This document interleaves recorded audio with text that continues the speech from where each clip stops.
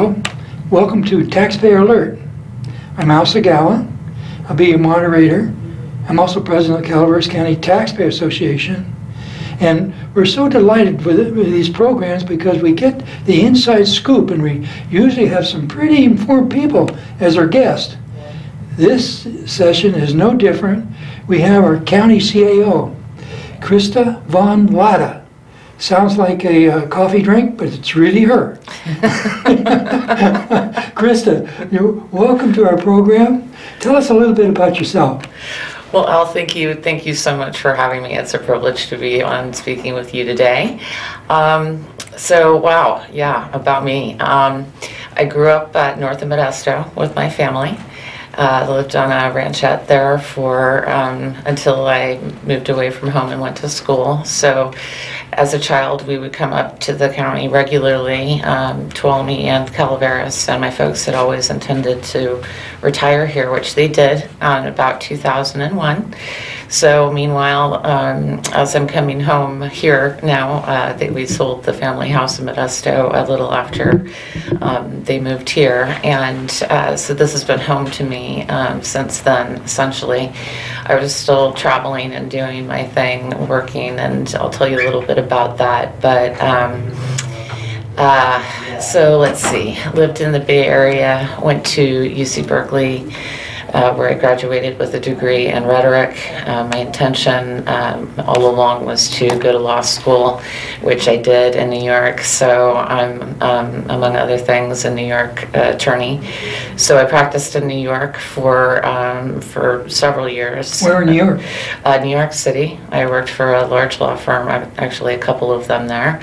Was very, very fortunate. Had a great time. Worked with amazing people. Absolutely loved it. I did deals. So most attorneys, or not, I shouldn't say most, but many attorneys, and certainly one of the personas that attorneys have is as a courtroom trial advocate. I never did trial work. I'm a deal maker, so corporate and securities law, and we would do things like public offerings of securities, private placements, special purpose acquisition companies, and the like. So really, really interesting and diverse practice, along with some traditional M&A work or mergers and acquisitions work and whatnot. So I really enjoyed that. And when my dad got sick, it was time to move back to California to get closer. So I moved down south and was there until he got really sick. And so I moved to Calaveras on basically an emergency basis just a little over 6 years ago, and immediately started volunteering at the food pantry and at Sierra Hope and Angels Camp while I decided what my next step was going to be. And next step was county government, and if I had known how much fun it was going to be, I would have done it sooner. That was my next question. What do you enjoy most about being CAO? Oh, wow. Well, first of all, serving. I really do. I love it. And we have fun. I mean, a lot of our jobs are challenging, right? I mean, and yet there is something so comforting to know that at the end of the day, what you're really trying to do is help somebody, and sometimes we succeed. We try and have fun in the process no matter what. Sometimes that's more difficult than others, but there is never a day that I don't learn. I don't just mean one thing. I mean, I'll learn multiple things and multiple subjects, all of which are important. I'd say that's the most challenging thing is, the major priorities we have to strategize and choose and act upon, but it's not like anything is not important. So, that I think is probably the most difficult aspect, is having to make those prioritization. Sometimes it can be difficult, but absolutely love it. Love working with the team. Love working with other people who feel like I do, and I think we're really in a great place right now in the county. I think it's an exciting time. Yeah, you're kind of in a unique position. You're not supposed to be setting any policy. Policy is supposed to be set by the Board of Supervisors. Mm-hmm. And so you're actually hired by the Board of Supervisors to implement their policy. Kind of like what the president's supposed to be doing with our legislature. And so, so the important thing is, in discussing, we really can't ask an employee to discuss policy that she's supposed to be following. It really is not fair to the Board of Supervisors, because there might be different opinions. So we won't be discussing policy unless we're going to explain what policy is. That's different. But as far as questioning or trying to change policy, forget it. We can't do it on a show. Otherwise, you get mad at us. Well, we certainly always seek, and I invite, and I know our board invites, participation from the public. And I think one of the things that everybody is most excited about, as we, I hope, are fortunate to continue to move on the trajectory of opening up and having more public meetings, or in-person meetings, I should say. We're certainly still having public meetings, but is that interaction. As you know, we have a very thoughtful and participatory friends and neighbors here in Calaveras, so we've missed everyone. Yeah. Well, one of the things that is a very important function that you do is the budget. Tell us a little bit about that. Right. So this has been an incredibly interesting year and a half for budget. You know, I'm starting with the onset of COVID. In a perfect universe, in an average world, budget can be a challenge, hard to project, hard to know what is going to happen with the economy, et cetera. COVID, of course, magnified that general uncertainty to the nth degree. What we thought would happen, and what I think a lot of people thought would happen, including the state, was that we would see declines in certain of our revenues. For example, transient occupancy tax, sales tax, etc. And so we heavily ratcheted down our projections for what those revenues would be, for example. And what we saw surprised us. Which was our sales tax numbers, for example, came in higher than they had in the prior fiscal year. Same with transient occupancy tax, same with our excise tax. So if we got less visitors, how come maybe there's fewer, but they're spending more money? How's that working? You know, that is an excellent question. And while I understand that we weren't supposed to have many visitors, I suspect that we had more than. Well, they're escaping from the other areas.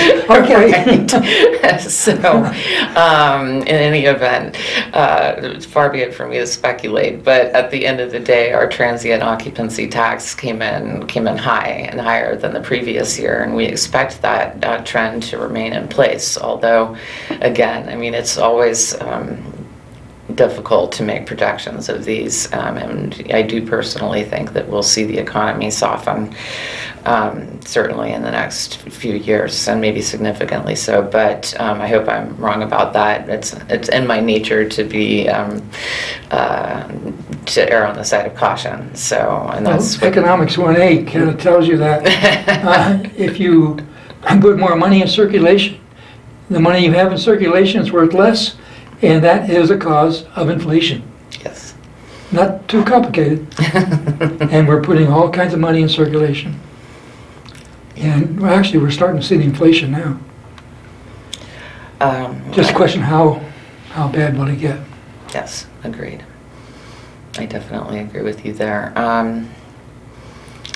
So we remain with those challenges. You know, we did see CARES Act funding. If you don't mind, I'll talk for a minute about the American Rescue Plan, because that's kind of the follow-on. So the funds are different in terms of allowable uses and whatnot.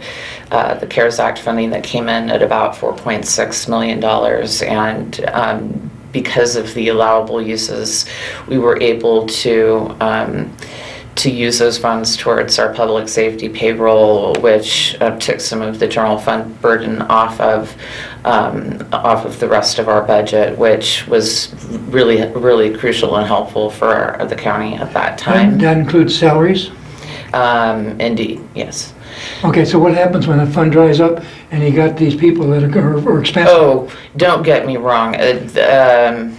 We did not, so the allowable use is for safety salaries, but we did not add any. This was to cover existing salaries. We do not use, and when I talk about the American Rescue Plan funds, pivotal part of that discussion is that we don't use one-time funds as a general rule ever for ongoing expenses. Good for you. Yeah, well, easier said than done, and we do have a structural deficit that plagues us, and I don't see that going away anytime soon, as much as I will be working for that to be the case. But what roughly is that amount of money?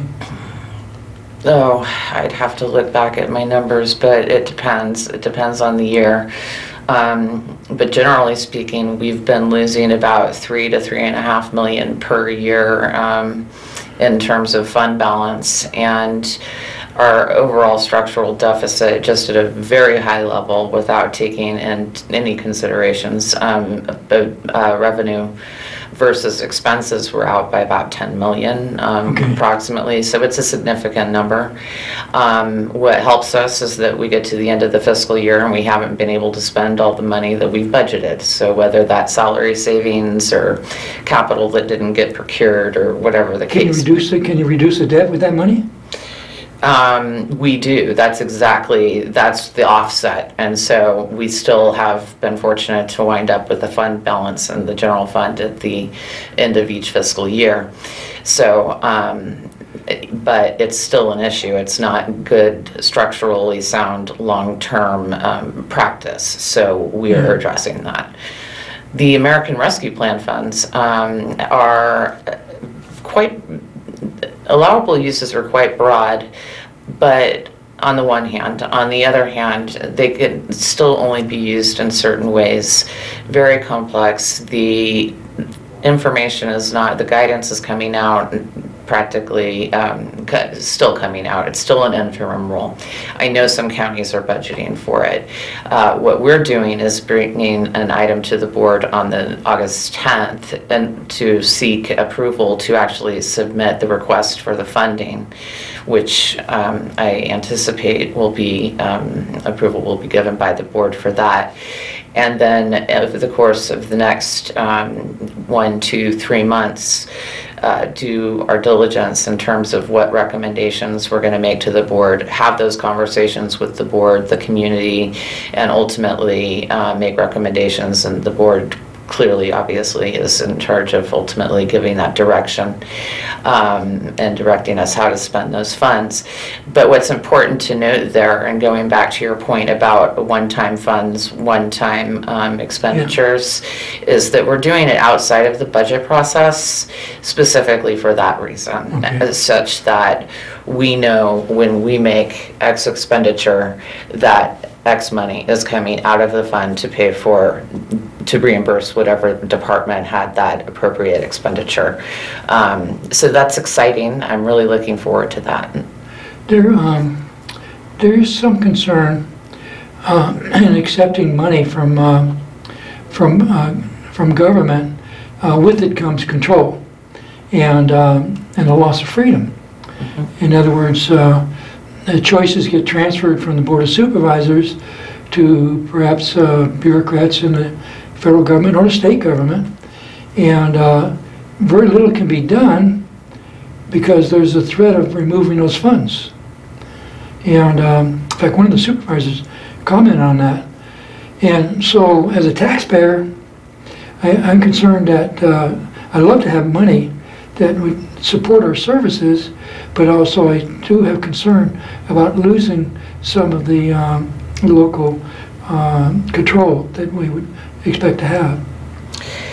You know, I think that's a really good point. I think a lot of people share that concern. I see it as a little bit of a chicken and an egg issue myself. That's just me, but where, we do pay a lot in tax in the state of California. We give a lot to the federal government. Yeah, we do. Don't always get it back, so I'm happy to see it when it comes back.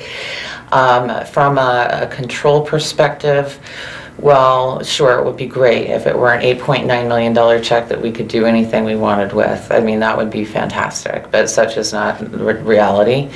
That is approximately the number, 8.9 million. We would get the first installment quickly and the second installment a year later. And so, yes, but along with that comes the federal government's ability to tell us what we can use it on. That said, we've got a board who cares about its community, cares about the county, is on the, boots on the ground with respect to how COVID and going all the way back to Butte and before, but all of the recent challenges that this county has survived beautifully, in my opinion. But we're still recovering, right? So I think it's exciting. We don't have too many dead people.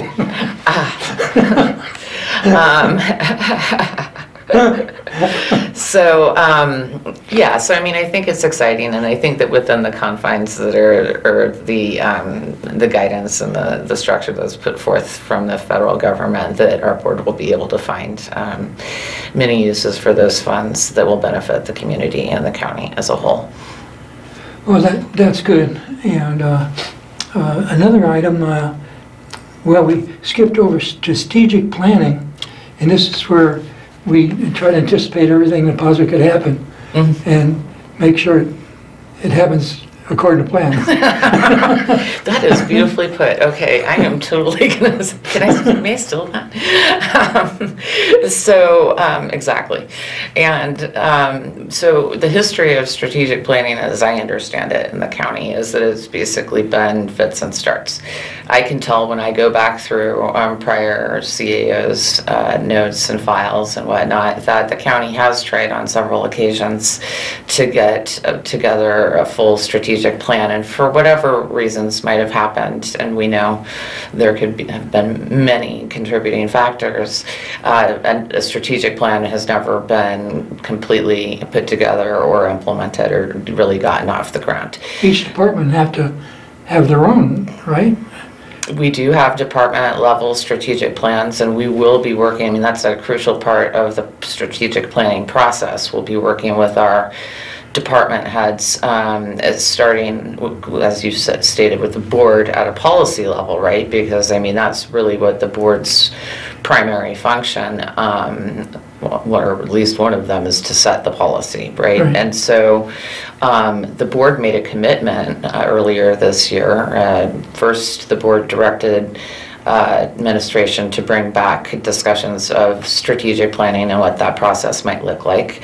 The board further directed the creation of a Standing Brown Act committee, the Strategic Planning and Financing Committee, which we have been meeting regularly since, I think, their first meeting in April.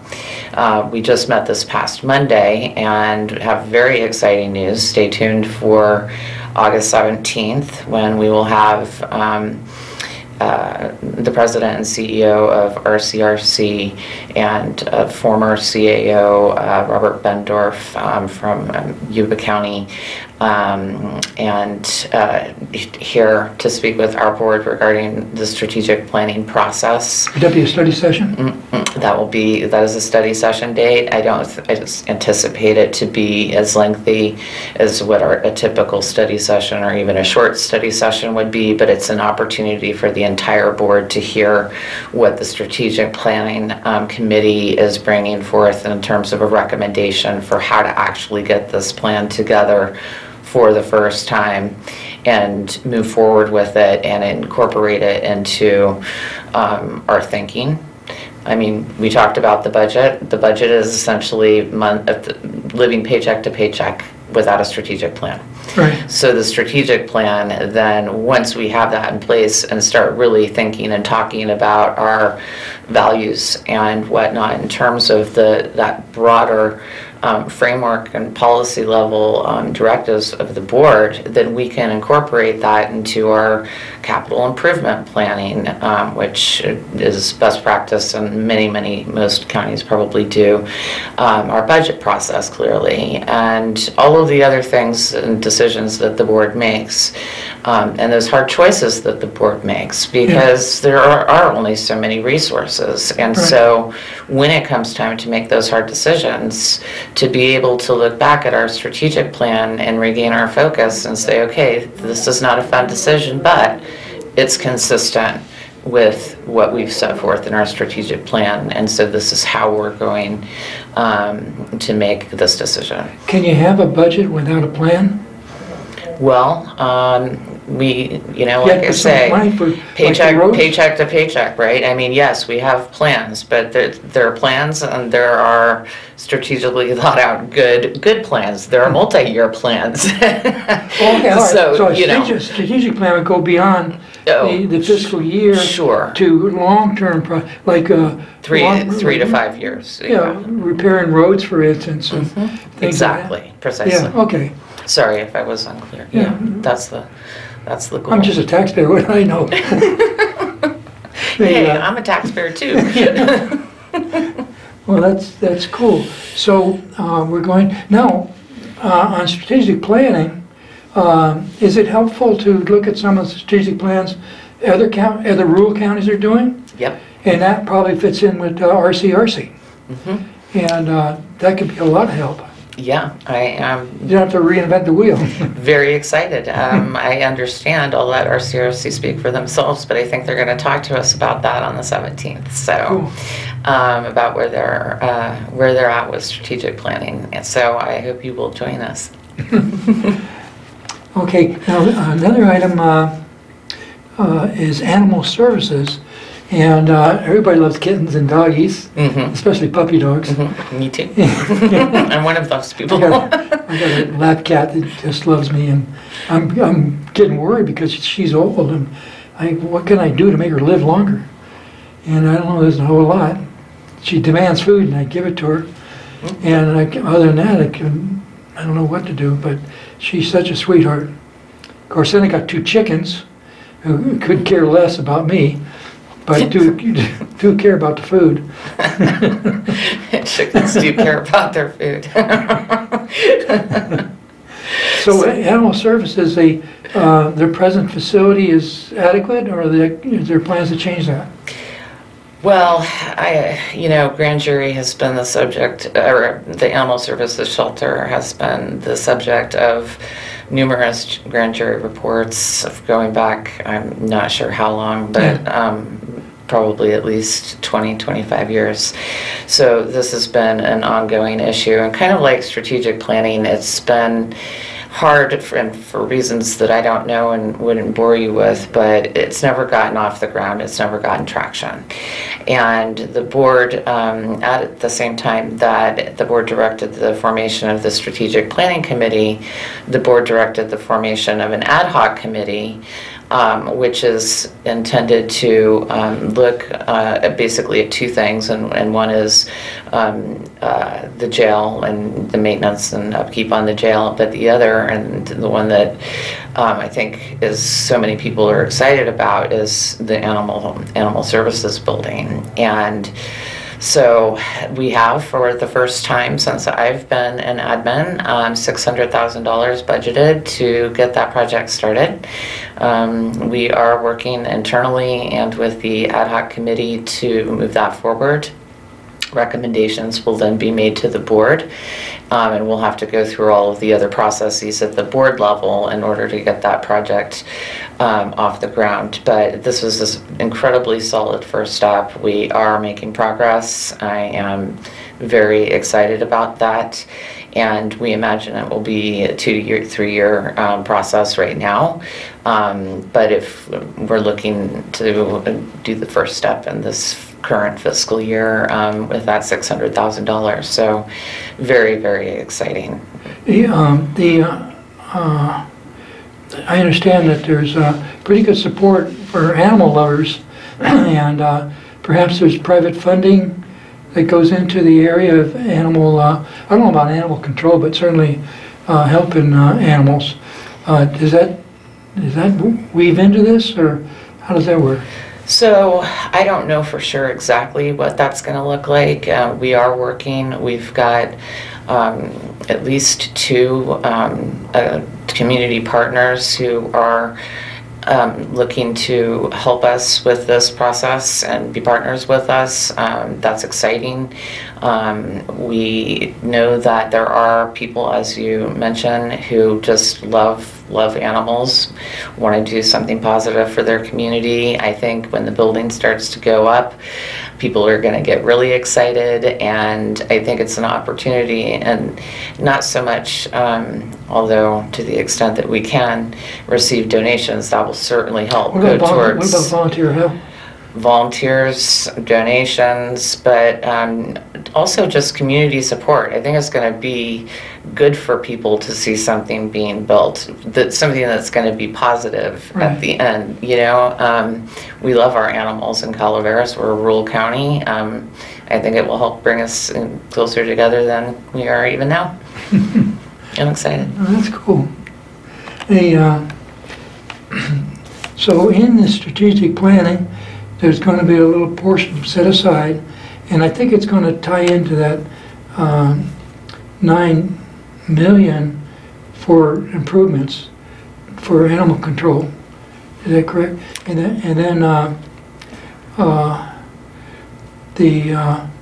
then there's possibilities of maybe having volunteer people help with animals, like you have volunteer deputy sheriffs. Yeah, and just to be clear, we've got already a very strong volunteer group that helps. I mean, they do rabies clinics. Baby clinics? Rabies clinics and baby clinics. Yeah, they do. You know, baby doggies. They do all sorts of things. So we've got a really strong volunteer base already, but we're always happy to find more people to work with us. At the end of the day, the $9 million or 8.9. That actually is not how we're funding the 600,000. One of the things that we'll be looking at, however, is what type of infrastructure we know we need that we could use those funds for, and then make those recommendations to the board. And certainly the animal shelter will be forefront in everyone's mind. So. Well, Krista, we've learned an awful lot in the last half hour. I want to thank you for being our guest, and we look forward to having you again, maybe several times during the year. And there might be some things that you think the taxpayer might want to find out about. Give me a call. We'll see if we can get you on the program. That sounds great, Al. Thank you so much. It's been great to be here with you today, and you know you can call me anytime. Okay. All right. Thank you for watching Taxpayer Alert. See you next time.